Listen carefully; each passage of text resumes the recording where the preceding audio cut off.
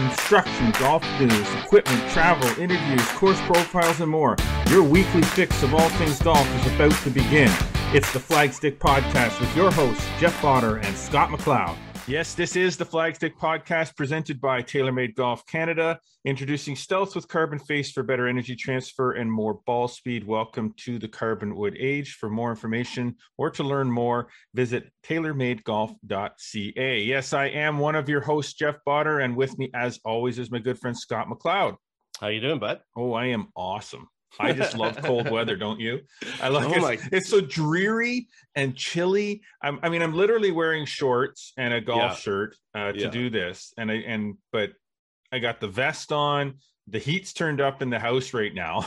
There's no AC rocking. Yeah. The AC is not rocking today. I'm going to guarantee you that. But I guess this is what we do, right? It's spring. Technically, it's still Canada. Spring. It's not deep summer here. We're not supposed to be getting the 30-degree weather that we were blessed with last week at the end of the week. But tomorrow bounce back 20 degrees. Hopefully we get some good week weather for this weekend. It gives everybody something to talk about. I mean, everybody always talks about the weather, but you're right. It was pretty hot on the weekend.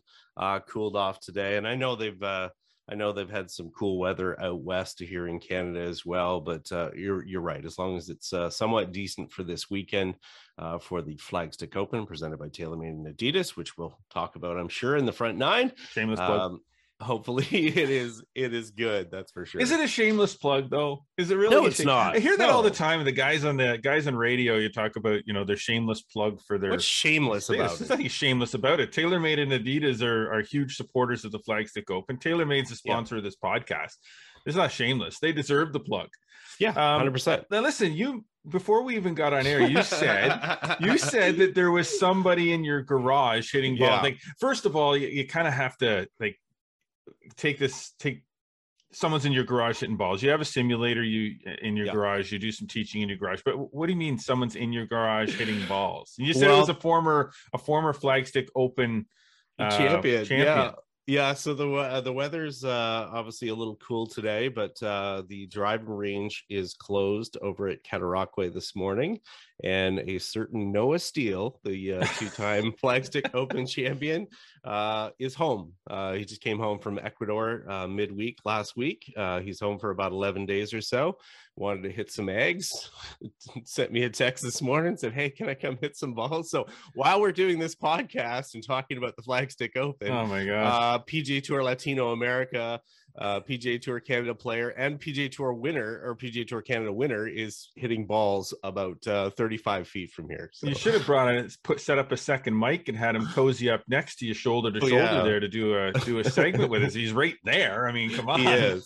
Yeah. So it's just kind of funny, but he's he knows what we're up to here, and he actually joked that hey, can I play in the division this weekend for the Flagstick Open or whatever? And it was like, he wants to be that first 3-time winner, but unfortunately, no. You'd have to get his amateur status back, and first of all, I don't think they could get it back that quickly. No, and so just nice to have him back in town and working away, and just happens to be nearby. Well, there you go. What else went on this weekend, Scott? I know I didn't play. Yeah, I keep saying I'm going to, and I don't. I can't keep making excuses that things keep coming up, but things do keep coming up. Yeah, it was it was a really busy weekend, despite not being able to play any golf. Did you play some golf? Did you get No, actually, I did not. I played at the end of the week, and then I melted on the teaching tee on Saturday. Obviously, there's a number of players that I work with that are getting ready to play in the Flagstick Open. So first full day, kind of on a weekend, to go out and do some teaching. And it was 30 plus. Had the tent out there. Let's just say anybody that was golfing on Saturday in our neck of the woods that maybe didn't have enough water or sunscreen or a large hat or whatever. Dummies. Wow. It was a tough go. I mean, it was nice to have the heat for sure. But it was definitely, by the end of the day, I mean, I had some ambition that maybe by the end of the day, maybe I'll go play 9 holes after. No, I was whipped. By afterwards. So, but it's great to see. It's nice to see everybody out enjoying the game. a lot of opening day tournaments, and there was one going on there at Amherst down in Kingston, and it was actually Brennan Smith, who's our again, we'll go back to Flagstick Open, the defending champion. He won the opening day down there in, I think, in a 5-hole playoff. So cool. So hopefully we get out soon. I know you've got some new gear. We don't have to say what it is. Maybe we won't get it. I will share everything about my new gear in an upcoming episode. I'll share some pictures on social, because I haven't had new gear in quite a while. Like really new gear. I've had Don Irving at Artisan Golf built me a set of golf clubs.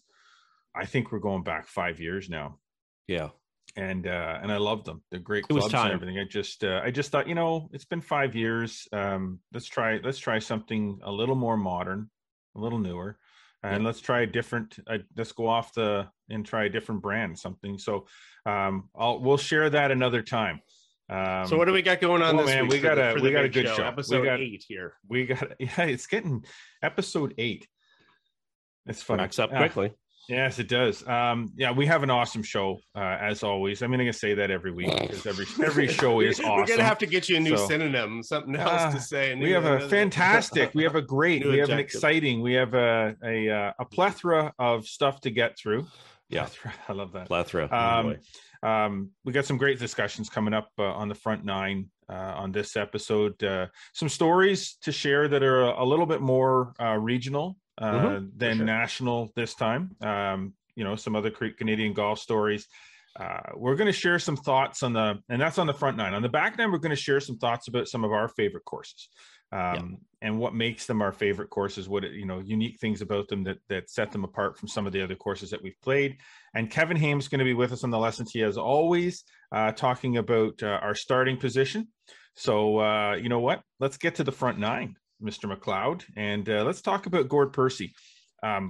Gord is somebody, now you've known Gord much longer than I have, but known Gord for a very, very long time, back in, the days of Rivendell Golf Club, when I believe, I'm not sure, I think he shot 60, did he not? He did. He shot 60 at Rivendell Golf Club. 11 under. I mean, it's, as an amateur, not a pro. First, we should probably thank our sponsor for the nine, though. The front nine this week. I'm getting ahead of myself. Sorry. Yes, the front nine. I know you're excited. The front nine is brought to you by our good friends at Metcalf Golf Club. A natural setting, a pleasant challenge. If you're looking for fun golf at a great rate, save 15% when you prepay for your golf. Visit metcalfgolf.com to book or to purchase. All right. Now let's get to the front nine. All right. Let's get to it. Yes. Gord Percy. Yeah. Gord, I met 30 plus years ago. Was a fine, outstanding, junior player out at the Rivendell Golf Club. He was the oldest of 3 brothers. His other brother, Joe, he used to actually work for me in the golf store. I remember. Yeah, Joe's diet consisted of a coffee. About 8 coffees a day and no food. But that's how he met his wife, across the street at the coffee shop. Then it's worth it. Cheers, Joe. There you go. And then their other brother, Steve, was a PGA professional for a while as well. But Gord was an outstanding player. Yes, he shot 60. I believe he ended up losing a playoff, believe it or not. It was a match against one of the members. But you know what, Gord has gone on, he graduated from Queens, and then went back to school as well, to the PGM program at Humber College, and then has made himself a really solid, well-respected career in golf, and at numerous clubs, teaching. He's just a very considerate person, a very intelligent person, and I'm biased because I've known him for this long, but he's been very forward as well about volunteering to make things better for his fellow PGA professionals, whether that be on the board here in the PGA of Ottawa zone, and then on to the national board, and then now he's become the president of the PGA of Canada, a term that he'll serve. It's just there's nobody who doesn't respect Gord. I mean, he's, like I said, he's a very thoughtful person. They've got a lot of things that they want to be better for the PGA of Canada, for their members, and how they impact the community, the golf community as well. And Gord, who's now the general manager at the Smith Falls Golf and Country Club, they're proud of him there. His family's proud of him, which was neat to see as well. You know, his kids, Paige and Ethan, mean everything to him, and Paige wrote the introduction for him. Nice. For the PGA of Canada article on him. And yeah, we just congratulate Gord. Obviously, he's been a columnist with us over the years. Provided instruction, many columns. tips, many instructions. Yeah. So just really good to see, and he's going to be a fine president. That's awesome. I know. I mean, I've known Gord a long time as well, and you know, have had nothing but really positive conversations, discussions with Gord. And you're right, very smart, quiet, but very smart guy. And hits a 1-iron longer and straighter than most people I know. I've got a funny Gord story I should mention. Okay, I think you might be familiar with this, but you know, back in the day at the retail location that I had, I can remember he bought a King Cobra driver, and this is of course when you know, it was just came out. Tiger was using it. You know, steel shaft, whatever the case may be, and he buys this driver, loves the shape of it. And then I think he was playing for the Queen's golf team at the time, and then comes back a few days later, says, I don't know what's wrong with this driver. I just can't hit it very well. It's just not performing for me at all. So of course it's a 9-degree driver or whatever. And so we bring it up, put it in the loft lie machine or whatever. I think it had 3.5 or 4 degrees of loft on it. It was just a manufacturing defect or whatever. Yeah. So, you know, it fit perfectly with the fact that he couldn't launch this thing in the air. Of course he couldn't. It was basically the loft of a putter.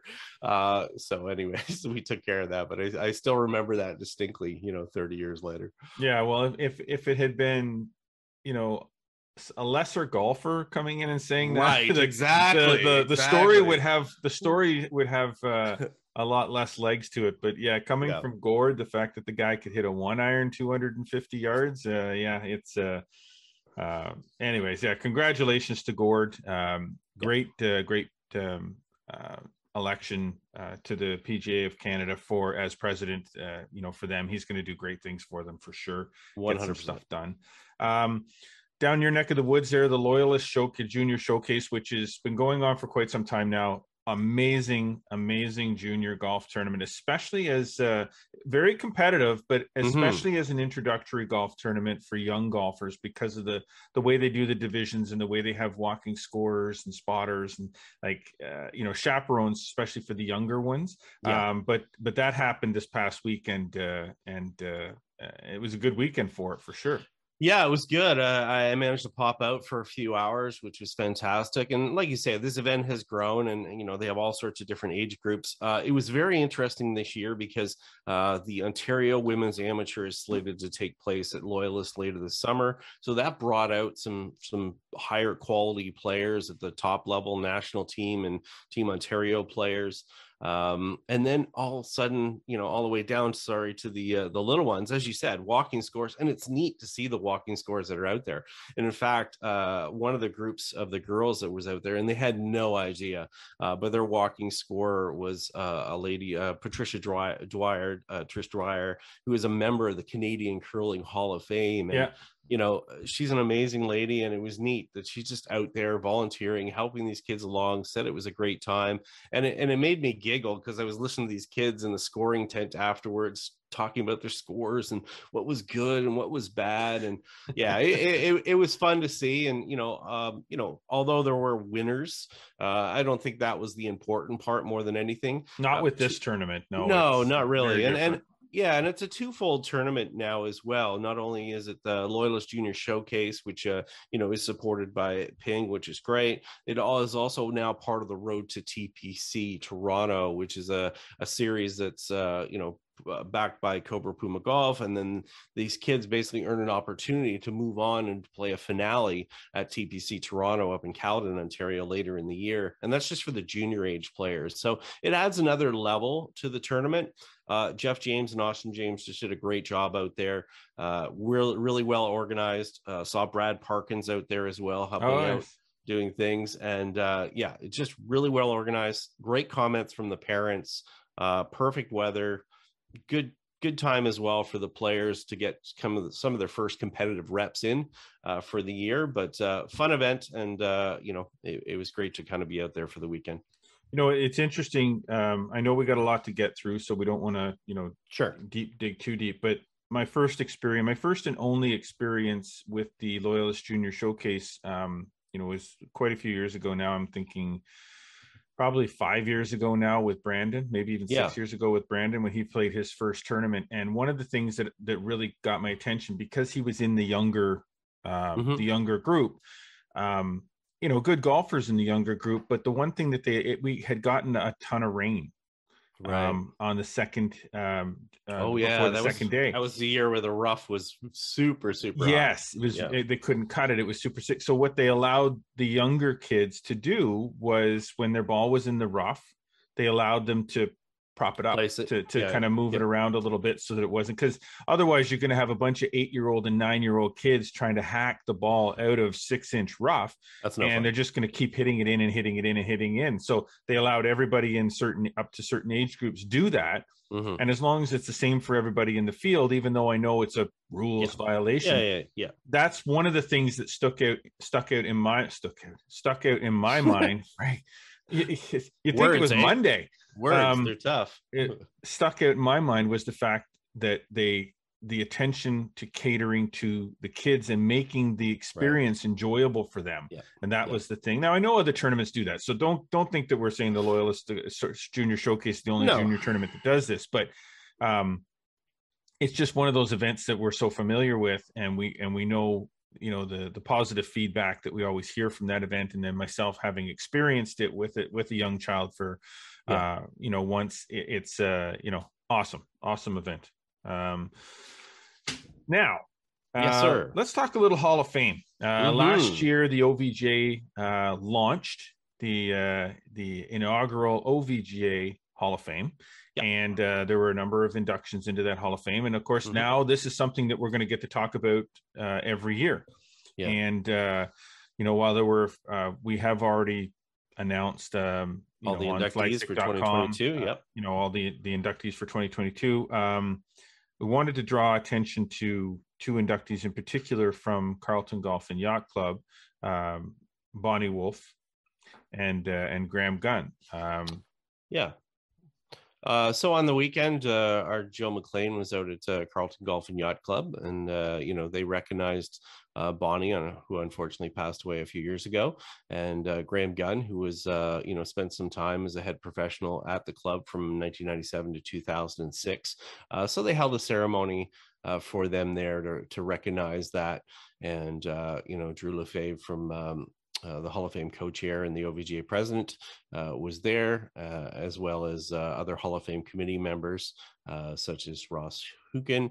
And then, Bonnie's spouse, Sue Hardman, received a certificate for Bonnie.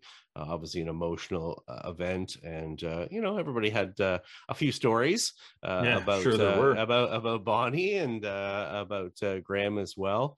And it was just nice to see. And it's nice to see that the clubs are recognizing that their players are going into this Hall of Fame and the importance of it. And it's just going to build. And I think we mentioned that previously, with the list of inductees. There's so many people that have been influential in the last century and beyond. In Ottawa and in the Ottawa Valley. And it's great to see these people recognized and the clubs getting involved as well and having ceremonies like this for them. I think it's important to note for people that are watching or listening this to us right now that there are literally there's hundreds of people that have had their fingers on the pulse of golf in the region for quite a while. And you'll hear names being inducted, and maybe there's somebody that didn't get inducted this time around, and given that this is something very new, it's going to take a while to really build, because you can't put everybody in all at once. No. And these things take time to build, and it's going to be years and years, before really they catch up to everybody that should get recognized. And they have a criteria that they're following, and lots of people fall into that criteria, whether it's in the players category or in the builders category. But the names that I'm seeing so far, especially the inaugural class last year and then this class this year, the names that I've seen have well deserving of their the accolade, and it's going to be fun to watch the years as the years progress, who does get inducted, and to be able to, doing what we do, being able to talk about the inductees the way we're able to, and share those ceremonies with them. So for us, I mean, we know a lot of these names, and it's just nice to see them getting the recognition, and they might not be known to the average golfer, and when they discover what special people they are and how they impacted golf, and they made it better for the people that are playing the golf now, it's just fantastic. Yeah, no question. Now, staying sort of with the association golf, and kind of the Play Junior Golf Tour kicks off this coming weekend. It does. Kicks off on Flagstick Open weekend, but we'll come back to Flagstick Open. But it kicks off this weekend with the Humber College PGM Spring Open, and it's being held at Rideau-View this year. It is, and it's the start of an exciting season that will conclude in August at Cataraqui. But juniors are eager to get out and play, as we've mentioned already with the Loyalist Junior Showcase. But great to have our friends at the Play Junior Golf Tour getting their year going, and at a fantastic venue as well, and certainly going to be well attended, well subscribed. A lot of young golfers obviously want to get out and play Rideau-View, which is a premium private club in our region, have that opportunity to play there, and kudos to the golf courses that are really encouraging junior golfers, very much and so. Welcoming junior golfers, because we know it's very difficult. There's a lot of demands on the golf courses right now, as we've documented very much in this podcast. So for clubs like Rideau-View to make that commitment, and others as they fill out the schedule for the year here, congratulations to them. And we look forward to providing some coverage to that, and good luck to all the kids this weekend. Yeah, and Chris, I know you're listening. Or maybe you're watching. You will get sleep sometime around September. I'm sorry. Maybe. It has begun, and you're going to be a busy guy for a few months. But that's awesome. Love the fact that we're able to come be a media partner and a sponsor with the Play Junior Golf Tour, and that we'll be talking about Play Junior Golf Tour events all summer long, right leading into the finale. So kick it off. Let's get it going. So we'll have results of that next week. We'll share that next week on the Flagstick podcast. Awesome. Now this person I saw this on the list of topics, and I kind of, when I first read it, I'm like, what, why? But I get, okay. A lot of people are aware, Derek McDonald, who is the head teaching professional at Royal Ottawa. Good friend of ours, friend of the podcast.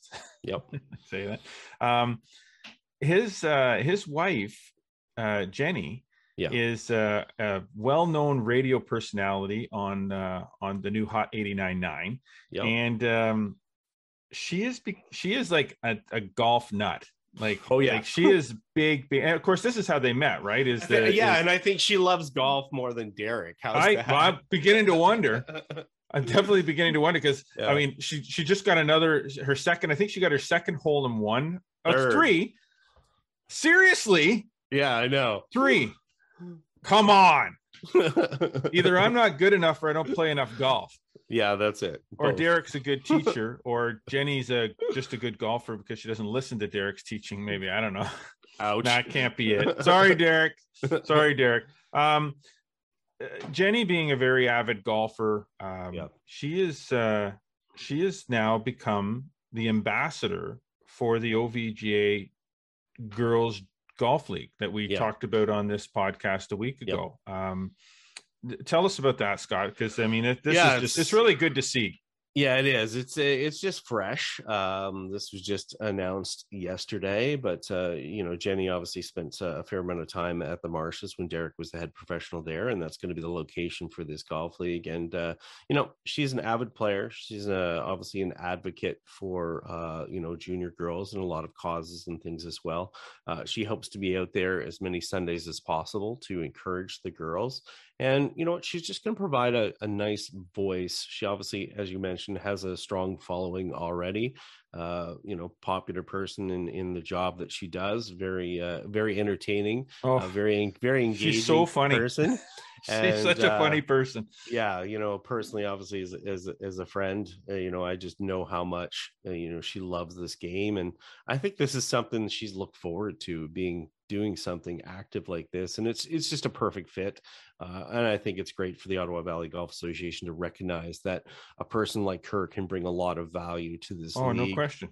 To help out and encourage girls to be out there, probably even some of the parents that will obviously listen to the station or whatever, and they're like, hey, this is this person. So great to see, and certainly we can always use more advocates in this game, in any possible level, and especially at this level, which is people that are just coming to the game, starting to play game at a competitive level, or just at a casual level, and it's important. So it's good to see for sure. I mean, if you could have picked when they started this, if you could have just written a description of the type of person that would be ideally suited to spend Sunday afternoons with some young junior girl golfers, that would be fun to be around, and put the sort of the entertainment side of golf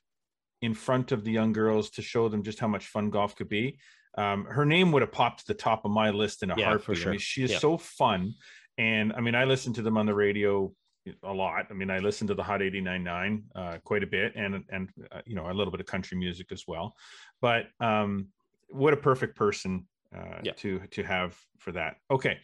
I want to get to the Flagstick Open, but you know what, Scott, we're going to push that into the latter half of the back nine and talk about it just before we close off the show.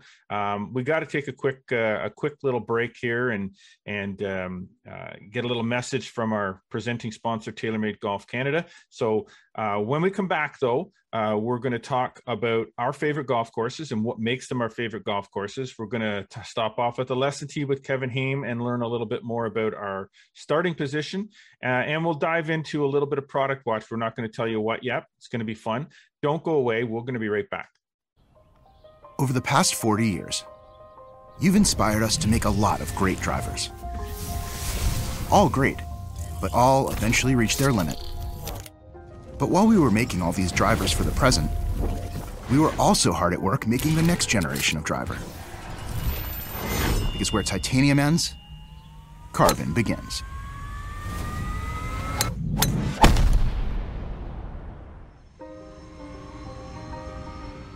All right, we are back and ready to dive in to the back nine, brought to you by our good friends at Golf Sim Gurus.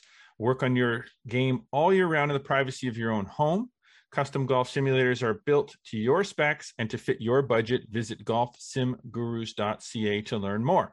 All right, Scott, this was your topic. This was your idea.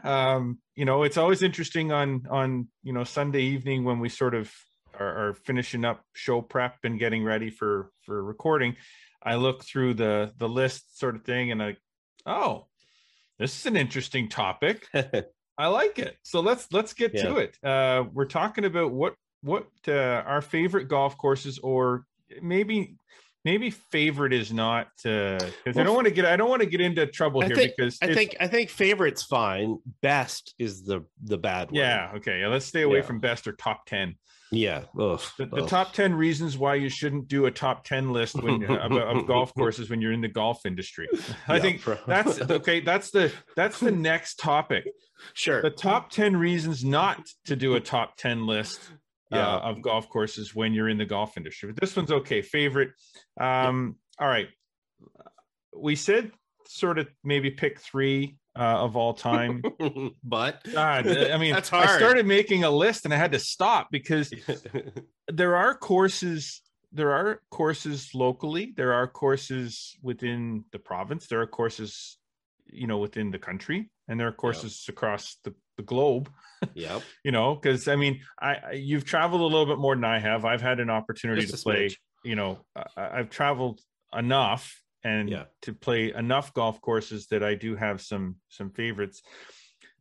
You might find when I start talking about some of the courses that I like, though, you might find a little bit of a trend or in the types of golf courses that do appeal to me. Okay.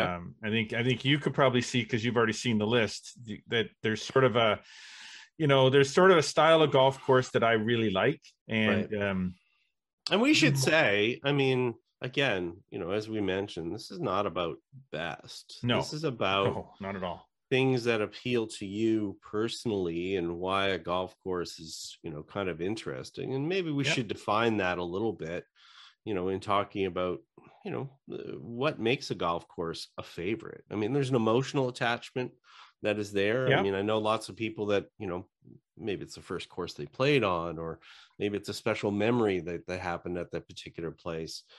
This is not about, it's, the grass is this short, and you know what I mean, and it's got this many bunkers, and it's got this and this.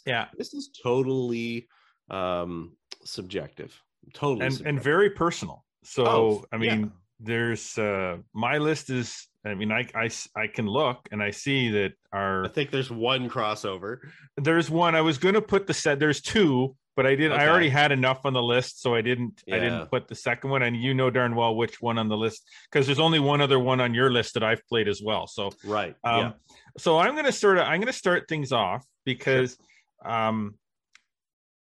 by a fairly large margin, I would say that this golf course was, is and was my favorite golf course to have played for a number of reasons. Of course. And that was North Berwick in Scotland. Yeah. So why is North Berwick in Scotland at the top of my list? And it's not just because it's revered for architecture, as far as certain, Brits golf course, Brits hole, Redan design, although Redan might come into your reasoning as far as why you like this. But, for people that are not familiar with North Berwick, it's located in a very golf rich area of Scotland, east of Edinburgh, in the East Lothian region. Highly revered. It's hosted Open Championship qualifiers. It'll never host probably an Open Championship. No, it's not designed for that, but there's some fun features about it, and beyond the fact that you had to play with me there when I had massive strep throat and was half dead. How I didn't get strep throat on that trip is beyond me. But I mean, why does that golf course stand out? Okay, so there's a number of reasons. I'm not going to say there's two or three. There's a number of reasons, but I will mention a few. The first reason that it stands out to me is number one, is that it's a true links golf course. And that, by definition, I'm not going to get into by definition what the definition of a links golf course is, but being where it was, the setting, you're basically playing right along. I mean, it's crazy. The turf that you're playing on, and I bring up the turf only because the night before we would play our match, we were staying on property, at the Marine Hotel. The Marine Hotel, which is a gorgeous, beautiful old hotel.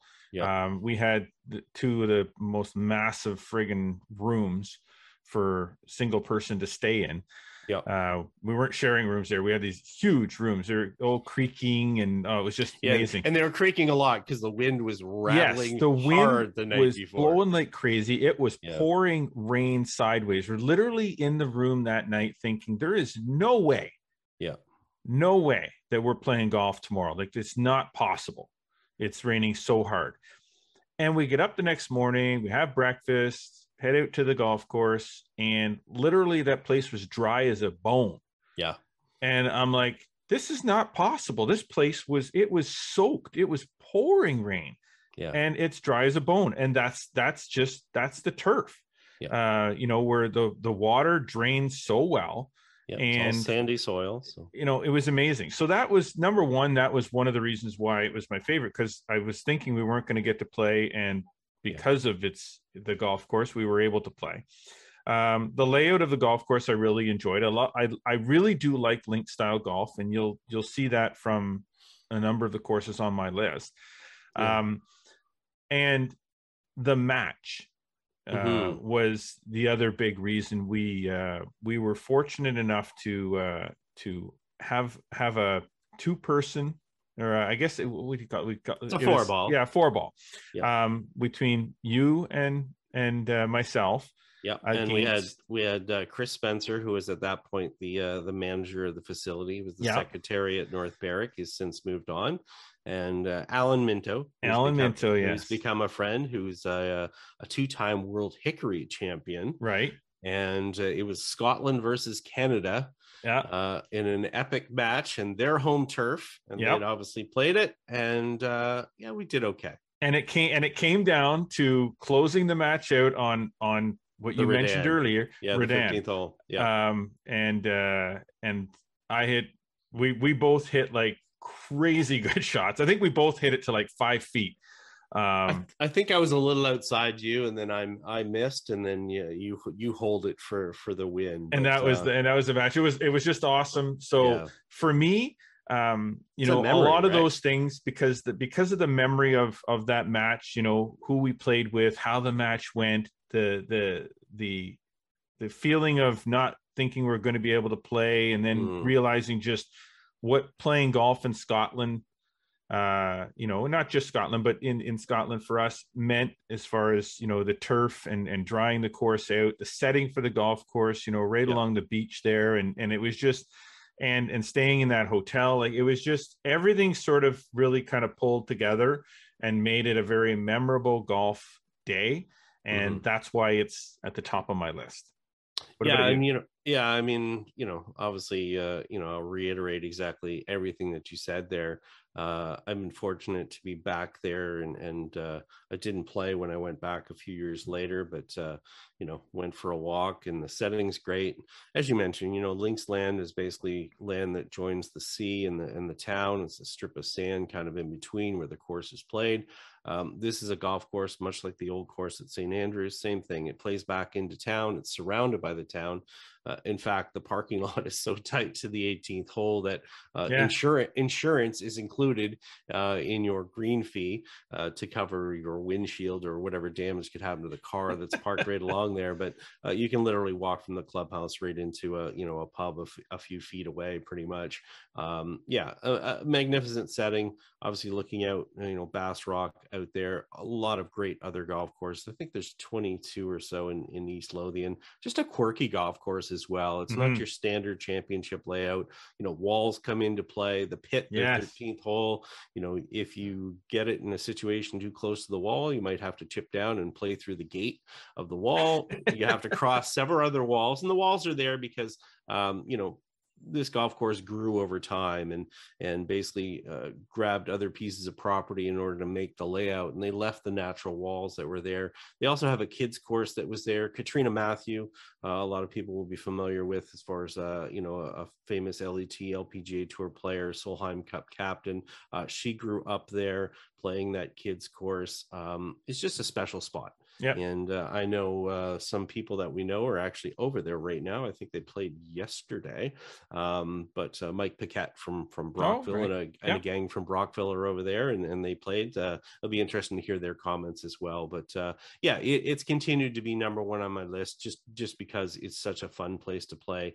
magnificent setting, and as you said, it's the extra memories as well, for the circumstances that we played it under, and we'll be able to tell that story forever. Far as completing a match on the Redan, the famed Redan that has been copied, that green design has been copied around the world, against two esteemed gentlemen from Scotland. So it made for quite a way to cap a trip for us. You literally cannot make this stuff up, people. No, not at all. Not at all. I mean, we've been on so many road trips, and that one we won't call it a road trip because it really was more of a call it a golf trip, road trip, whatever. Golf trip. Looking forward to the opportunity possibly to maybe this fall we can do one. Maybe we wait another year. I'm not just 100% sure yet, but maybe we'll see. So what else you got on your list, Scott? I'm going to go overseas for another one as well before we dip back into North America. I had the pleasure a few years ago, just prior to the Open Championship at Portrush, to play Royal Portrush. Very nice. And Royal Portrush, what I like about it, although we had played Royal County Down, which is undoubtedly, noted by many as the #1 ranked golf course in the world. It's a hard golf course. Yeah. And one of the things I like, or I think about a golf course when, I think about it from a favorite standpoint, is would I want to play it every day? Yep. And Royal County Down, while it's a challenge, and I love as a good player to, to test myself, and I would like to play it all the time, it could be hard to play that all the time. So Portrush is just a very balanced golf course. It doesn't really have a bad hole. Again, kind of on the cliff tops as you're playing there, just a beautiful setting. And all the players who played the Open Championship there and will return as well to have the Open Championship there, they just realize what an amazing property it is. So again, circumstances, played it with some good people. We had fine weather, probably as good a weather as you could possibly have in northern Ireland at the end of April, start of May. Certainly on that same trip, we had some dirty weather trying to play some other golf courses but Portrush is definitely something that's certainly special. And again, it's not because it's hosted an Open Championship. It's not because it's world acclaimed. It's just the setting, the environment, the memory of playing there, just how fun it is. It's a bouncy golf course. You can play a lot of different holes, a lot of different ways. The golf course doesn't define how you play it. You get to find your way around that golf course, and that's what's made it quite fun. Cool.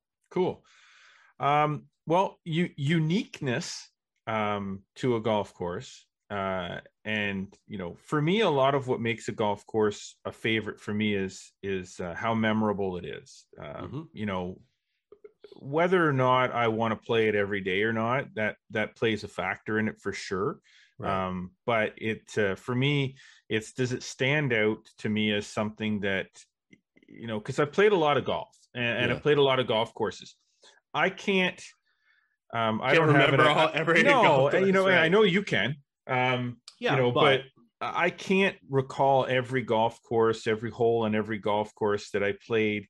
I can't recall things that really stood out on a lot of the golf courses that I played years later.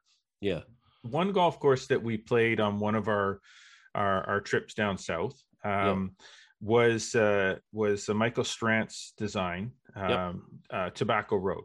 And just north of Pinehurst. Now we were down there in doing a Pinehurst Aberdeen trip. And this was one of the sort of off Pinehurst property sojourns that we did. There were a few different golf courses that we played off property when we were down doing the Pinehurst stuff, and this one just blew my mind. And it's not the only Strant's course I've ever played, right? So it's not surprising that it blew my mind, because the other courses blew my mind as well. So but this one really, I swear that the first thing that I said after we played it was, or as we got sort of into the round, was it looked like somebody just dropped a bunch of bombs on this, on this property. And wherever the craters were, wherever the mounds were, and they just built the golf course around it. Yeah. Put a green in behind it. Like it was insane. Like we said, I've never really played a golf course. I've played lots of golf courses using yardage books. Mm-hmm. I've never played a golf course that required me to use the yardage book to play the golf course. Like, and I mean, and what I mean by that is, like, you could stand out in a fairway and go, okay, well, it's 153 from this sprinkler, but I can literally see the green right there. Mm-hmm. I could laser it. Yeah. With, no, a laser finder is not going to help you. No, at Tobacco Road. You need more information than that. Yeah, you need a lot more information, because some of the tees, the carries, the angles that you're playing it at, the fact that some of the landing spots for your tee shots were in fairways that were hidden behind mounds. Mm-hmm. And it's just, there's sand everywhere, like waste areas everywhere. And they're not just waste, these are mammoth waste areas. Yeah. And I think, so for me, it played okay there. I didn't, it was not a bad round of golf by any means. And maybe because I played it by the yardage book, that's kind of, I went with the yardages that I had and just played to certain points throughout the golf course the whole round. Yeah. But that one sticks out in my mind a lot as one of my favorites, just because of the fact that it was so unique and so different and so memorable. I mean, there's a lot of art forms there. Mike Strands obviously was a bit of an artist, and did 9 golf courses in his lifetime. And I think about we played Royal New Kent, for an example, True Blue, Caledonia Golf and Fish Club, which is one of my favorites, which probably should have been on the list. Yeah, I was gonna say as well, but he was really an artist, and using the landforms to kind of match up to those artistic visions in his mind, and creating things that you might only see on paper and not expect to ever see in real life. And that's what he managed to do at Tobacco Road. And it's obviously very distinct as far as that opening tee shot. It's got 2 huge mounds that you have to play your tee shot down between. It's sort of like goalposts, really, more than anything, and that kind of gets you started. Tee markers that are miniature farming implements, respective of kind of what the property used to be a little bit. It turned into a little bit of a quarry that they used as well, and they've left even some of the artifacts of that aspect there around. So it's very appealing from an eye standpoint visually, and I think that's definitely why it jumps out. And like you said, it's just such a distinctive landforms that it's something that's going to stand out for you, that you're going to remember for a long time. Yeah, and from a standpoint of because I'm a marketing person, graphic person, marketing person, first and foremost. And the thing about Tobacco Road that also caught my attention was when you talked about the tee markers. Yeah. And this is something that, I'm not too sure how many golf course operators, owners are listening or watching this podcast.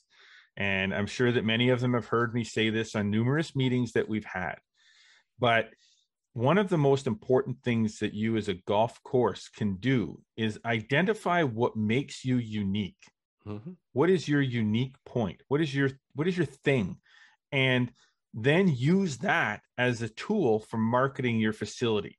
Tobacco Road, from the moment you get to the property to the moment you go in and pay your green fee, get a snack, go to the driving range, everything about that experience is built on by what you said. It was a tobacco farm. And the cultivator tees and the plow, like all of that stuff on the tees, the burlap bags that they used, for the range balls, the little bags that they use for the range balls instead of baskets, or instead of just the bags that you can buy at any golf. It's all themed, right? Yeah, inside the clubhouse, all the whole wood floor, like plank wood floor. We're not talking about finished hardwood. No, it looks like a log. It basically looks like a big log cabin. Exactly. Or so all of that kind of stuff. The minimalist nature of the facility from start to finish. That's what.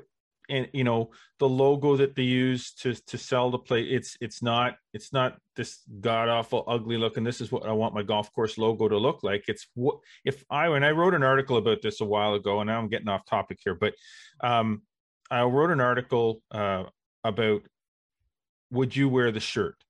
And it was a marketing, and that was kind of like one of those things. I mean, I bought a shirt. I don't buy a lot of shirts at a lot of the golf courses where we played, but the logo was killer. I would wear that shirt with that logo on it because it didn't feel like I was advertising for the golf course I was playing. Right. The logo was so unique and so different that I felt like it was just... right in here. We'll probably put a picture of that logo just so people can see it. Yeah. Okay. You know what? Why don't we do that? Yeah. Okay. So there's going to be, as you're listening to this podcast, look to the side of me. Yeah. Exactly. And there'll be a picture of the logo for Tobacco Road. So that was what made that golf course unique for me. Yeah. There, that's two.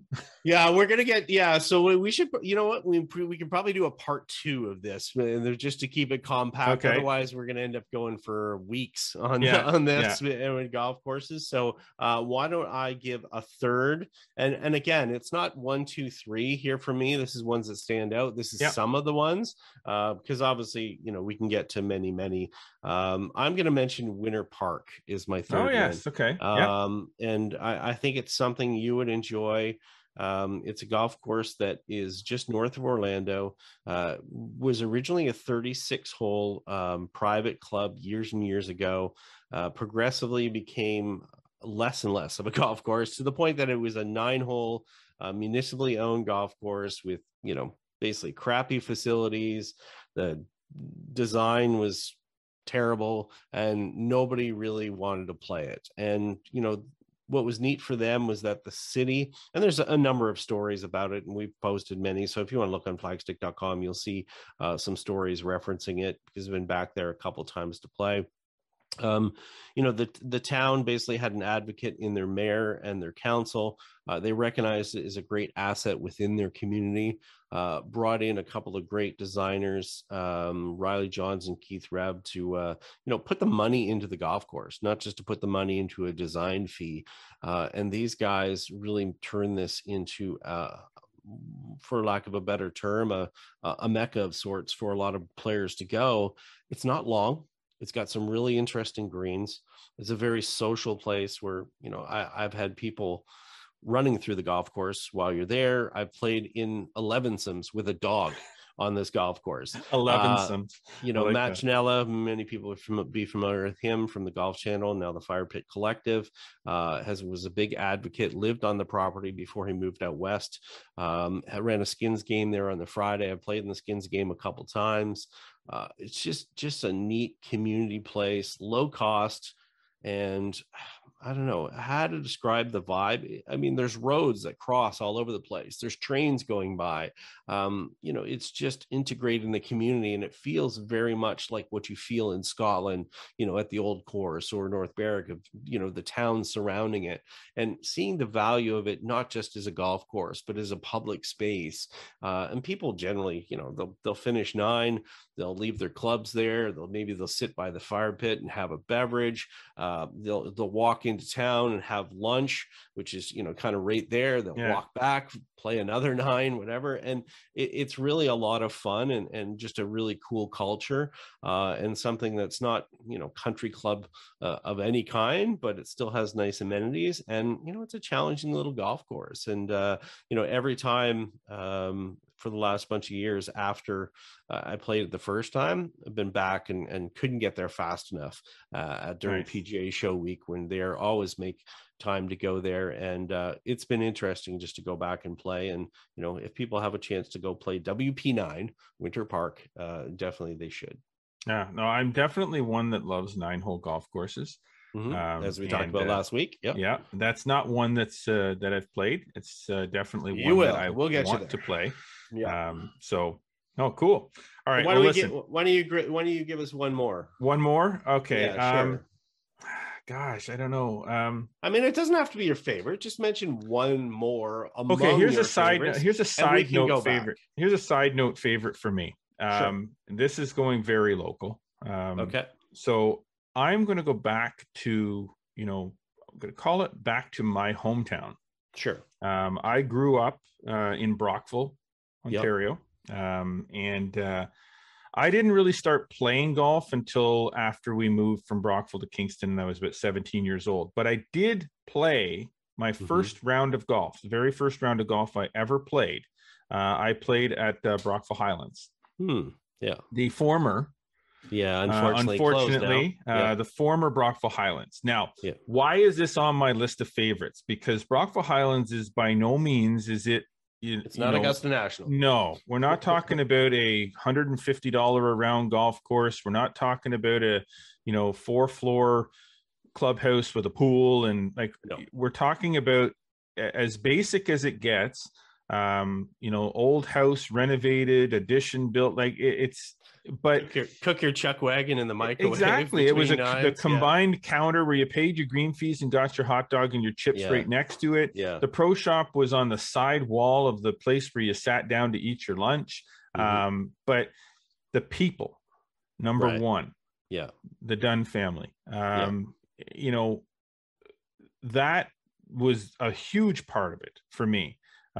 Because years later, after I'd played it as a kid, for the very first time, years later, being in this business and then going back there with them as a client and really getting to know the family and spending numerous times just going down on delivery of magazines and sitting there and having those conversations with Charlie Guy and Carol and Kathy and Gary and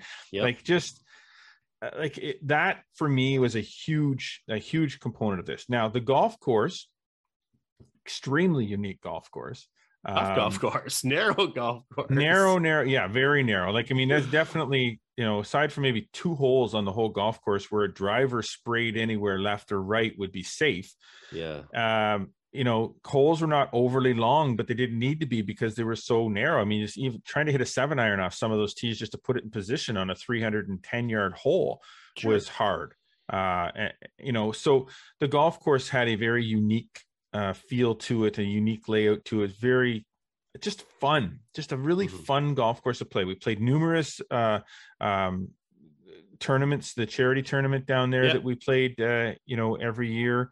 We're always a part of that, and it was awesome to be a part of that. And they're part of the community, right? Yeah, very much raised so. A lot of money for the community, and they provided that incubator for people to go on to other places. And, as you mentioned for yourself, you get a start there, but, we run into people all the time now, that wax romantic about their days there and their time there. And, they may have gone on to be a member at, a country club or other cities and other things, but, it's that nostalgia that makes a golf course really, really something that appeals to a lot of us, that we have the good memories about them. And absolutely, that's an important feature as well. And I had closure with that golf course, and maybe some people didn't have that when it was closing. We knew it was closing, it was shutting down.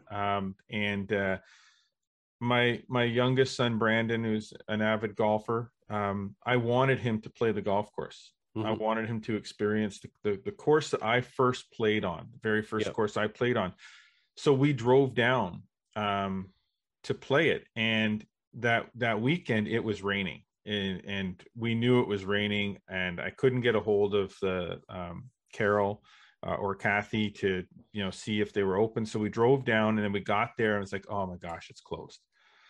So just luckily, Carol and her husband Gary were coming back from breakfast, and they were pulling into the house. They lived next door. And I kind of pulled around and said, like, is there any chance that we can just go out and play a round of golf? And they're like, yeah, absolutely. Leave your car here though, because we don't want everybody to think it's open. Right. Yeah. So we played. Brandon and I played. That's cool. And that was just boom. And that's another reason why it's on this, is because we talk about memories and things of being memorable. That's another reason why it's on the list, because I got to experience that with my youngest son. I got to experience it when I was younger. I got to experience all those charity golf tournaments there and all those memories. So, it's got to be on my list. sometimes it's not about the architecture, it's not about the design, it's not about the amenities. There's a lot more to it. And that's why I think too, we'll have other parts to the same thing, because I know our list could be endless here. We don't want it to be a 3-hour podcast for people. And again, our memories are our memories, and maybe don't mean as much to other people, but there's other golf courses I think that we can go through and highlight on this show in future episodes. And I think we can sort of add to this and layers and layers, and maybe introduce some people to some golf courses as well, which 100%. Okay, let's leave it there for now. All right, let's agree to come back to it, because I know there's more on our list, and I think it's a good topic. And maybe we can even ask at this time, before we take a quick break, maybe we can ask our viewers or our listeners to email us. Either email me at jbotter@flagstick.com, or email Scott at scottmac, SCOTMAC @flagstick.com.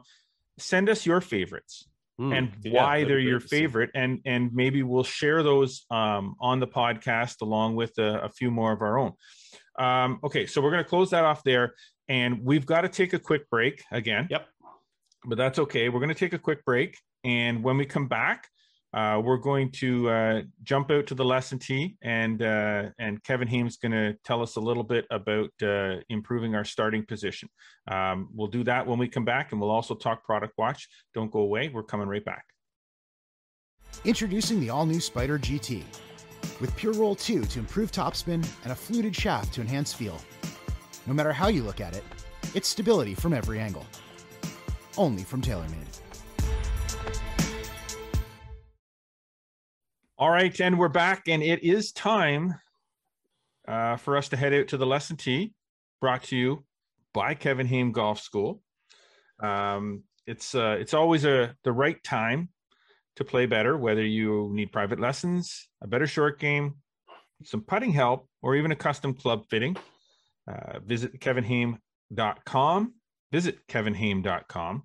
And remember that better golf is a lot more fun. Now, this week, Kevin is going to give us some help with our starting position. So let's check this out. Okay, golfers, time for a quick tip in our 3D motion capture studio. Jake, what are we working on today? Tell everybody. We're working on alignment. Ooh, we're working hard. And making sure that you develop a good pre-shot routine to get proper setup at impact, which is harder than you think. Yeah, there we go. I look pretty good there from that above view, but it is not easy or intuitive to line up perfectly over a golf ball. You got to give the pros a break on TV. They're trying to get themselves set up, their bodies in the right position to swing properly, right? It takes a little work. You can see here, though, with a little paying attention and knowing what it feels like in your body because of the effort, you're in a great position to hit a good golf shot now. Yeah, pre-shot routine's important. Get in front of a mirror, work on your knee alignment, your hip alignment, your chest alignment, your arm alignment, your shoulder alignment. Get yourself set up and comfortable over the ball so you can make a better swing. That's your quick tip for today. Hey, well, I mean, the starting position, Scott, and as a teaching professional, as a PGA of Canada teaching professional, you more than a gajillion times with your students, I'm sure, work on their starting position. But I guess it goes without saying that you can't underestimate the importance of being in the right place to begin the whole process. Because if you're not in the right place to begin the whole process, it's kind of hard to initiate the rest of it, isn't it? Yeah, and as Kevin points out there with Jake in using gears, it's important to be deliberate about what you're doing. It's important to have intention about what you're doing, whatever is right for you as far as your startup position. But definitely, as he says, it's if you want some level of consistency, you've got to incorporate that into your own game. So don't just be sloppy about it and just set up and whack the ball. If you've got intentions of what you're doing, you have to be careful about that. And so good tip there. Beautiful. Okay. Moving along, we're going to this weekend coming. This upcoming weekend is the Flagstick Open return to its original Victoria Day long weekend position, which we're really, really excited about. And the fact that the Flagstick Open is coming up this weekend is kind of the inspiration, yes, if you will, the inspiration behind this week's product watch brought to you by the good folks at Greensmere Golf and Country Club. Save 40% on all daily green fee rates with FlexPass for only $425 plus tax. Visit greensmere.com for more information and to purchase your FlexPass. So the inspiration, every year we do the Flagstick Open, we obviously have to build the registration gift, which the registration gift at the Flagstick Open is kind of like a big deal. It's a big deal for the players. It's a big deal for us. We put a lot of effort into it. A lot of the funds for the event go towards that particular portion of it, because it's important to us to make sure that no matter what position you place in the tournament, that you're coming out of the event knowing that you've gotten an amazing value and for your weekend. So it's coming up with new ideas every year. I mean, there's only so many things that you can do, and we're 10 years into the Flagstick Open. So this year we decided that part of that registration gift, aside from a nice Adidas quarter zip pullover, a nice Adidas cap, Adidas belt, a dozen TaylorMade TP5 balls, that we were going to provide all the players with a TaylorMade quiver bag.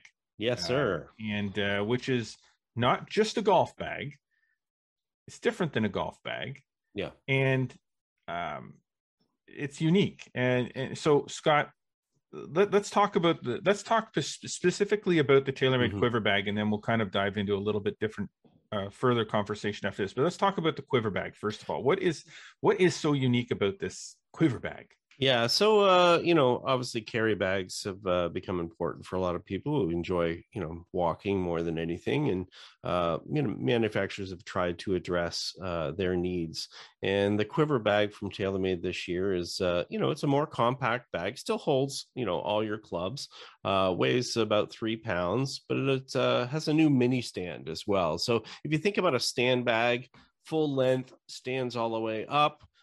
This is a golf bag that is designed to have a mini stand that flips out, so it keeps your golf bag pretty much off the ground except for the base, but it makes it a little bit more usual or more useful as far as something that you're going to have be lightweight, really quick to kind of get around the golf course with this, what they call a micro stand system. Has a 3-way top, which reduces the weight. Again, you can have a half set in here, but you can have a full set at the same time. Even though it's a compact bag, it does have a good strap system, has 6 total pockets as well, for your garments and valuables. You're obviously not going to carry as much in this as you would in a staff bag or a cart bag, and then also has some padding as far as the hip cushion. So really useful, especially if you like to walk. It's not a pencil bag. It's not so small that it doesn't carry anything, that you can only put a few clubs in here. As I mentioned, you can carry the full set in here, but having that little flip out micro stand just makes it great. And I think I think all the players are going to really appreciate this at the Flagstick Open this year. I think it's kind of like the perfect little golf bag for you want to grab some clubs. Yes, you can take your full set, but there's nights where you want to pop over. If you're close to your golf course, you want to pop over and just play a few holes. Maybe you want to just take 4 or 5 clubs and a putter, throw half a dozen balls in the bag and some tees. Yeah, maybe you're just going to practice. Yeah, or you're going over to the putting green to chip and putt, and you only need your wedges and your putter, and you don't want to drag the whole bag over there, especially if you're used to having a cart bag. A lot of people nowadays our carts are more and more popular, as we alluded to back on a very early episode, that carts were more popular, cart bags were more popular, even the stand bags were getting bigger with more pockets and more dividers, and meant more for the cart, but you could carry it if you needed to. Right. This is kind of that, grab some clubs, go to the driving range, hit 3 or 4 clubs, go home. It's perfect for that, and which is why we chose it. As we've done everything. We've done duffel bags. We've done we did full-size stand bags. We did a full stand bag, the Flex-Tech light bags, which is actually one of the prizes. We did that for everybody one year, and this year we decided, you know what, just do a bag, but let's do something different. And the quiver bag was the choice. So that rounds out the registration gift for this year's Flagstick Open. So there you go, product watch for another episode of Flagstick Podcast. Now, staying on topic of the Flagstick Open, once again, I think just because it is Flagstick Open week, before we close out the show this week, I think we should just kind of get down to a little bit of an update. A lot less cancellations, and we have a wait list. There's a fairly extensive wait list, and some people have been on the wait list for quite some time, and I have to apologize. I'm still getting emails from people saying, am I going to get in? Am I going to get in? I don't know. At this point, we have not swapped in that many players. There have not been that many cancellations this year.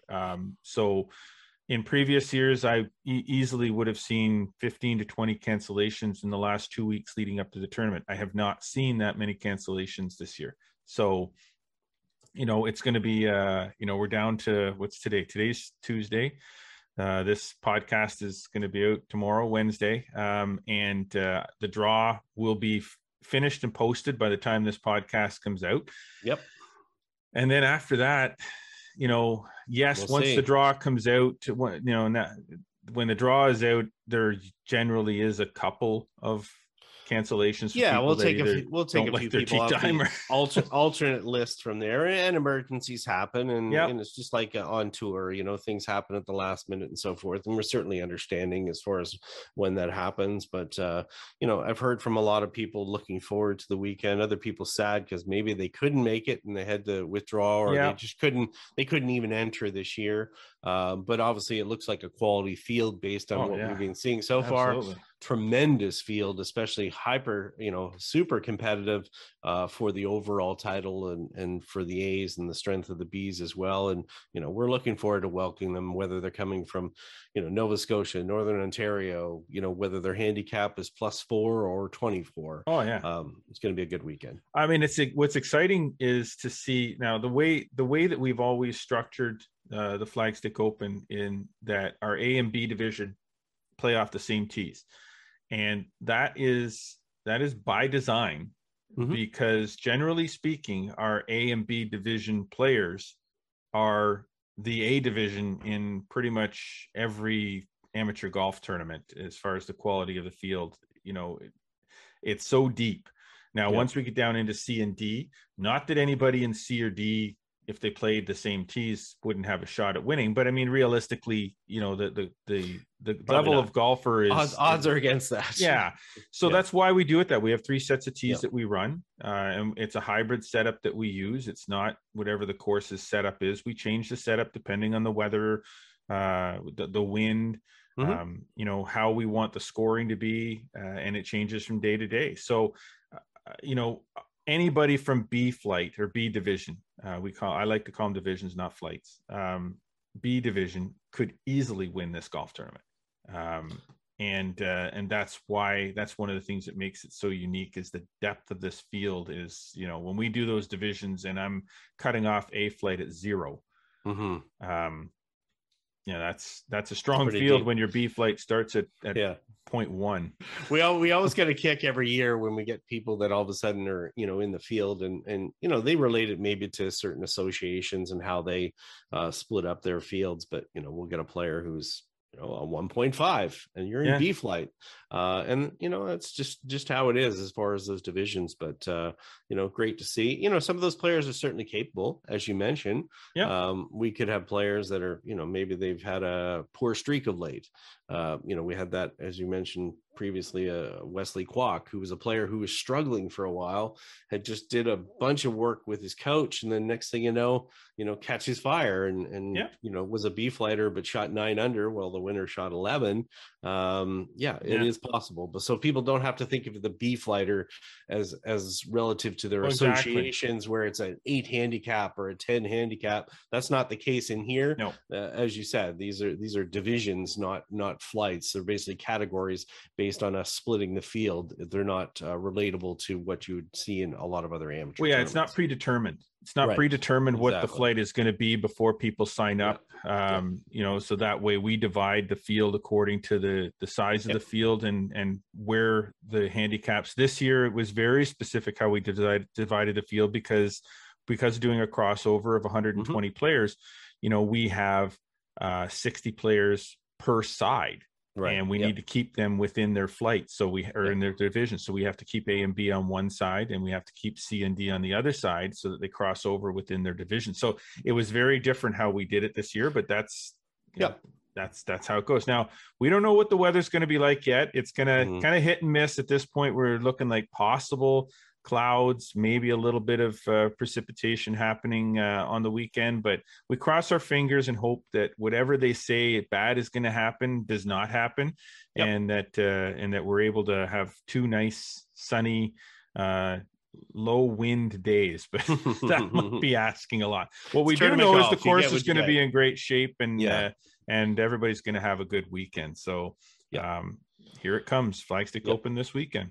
Yeah, looking forward to getting out to Equinel and being on that tee box and seeing all those players. And as I said, welcome them back on the May long weekend, our traditional time of that tournament. All right. Well, that's it for us for another episode of Flagstick Podcast. Want to thank our sponsors, as always, Metcalf Golf Club, Golf Sim Gurus, Greensmere Golf and Country Club, Kevin Haime Golf School, and of course, our presenting sponsor, TaylorMade Golf Canada. Check out the new Stealth line of equipment at taylormadegolf.ca, and welcome to the carbon wood age. Hopefully you are still continuing to enjoy listening and watching this podcast. Be sure to follow us across all the social media networks, Instagram, Twitter, and Facebook. Subscribe to us on Spotify, Audible, and Apple Podcasts. And don't forget to subscribe to the YouTube channel, like us, and click the notification bell to make sure that you get every single episode as we drop it. Don't want you to miss a thing. Get over to flagstick.com and you'll find more amazing, interesting golf content published there every single day. As always, we appreciate you tuning in. Until next week, I am Jeff Botter. I'm Scott McLeod. And always remember, go for the stick.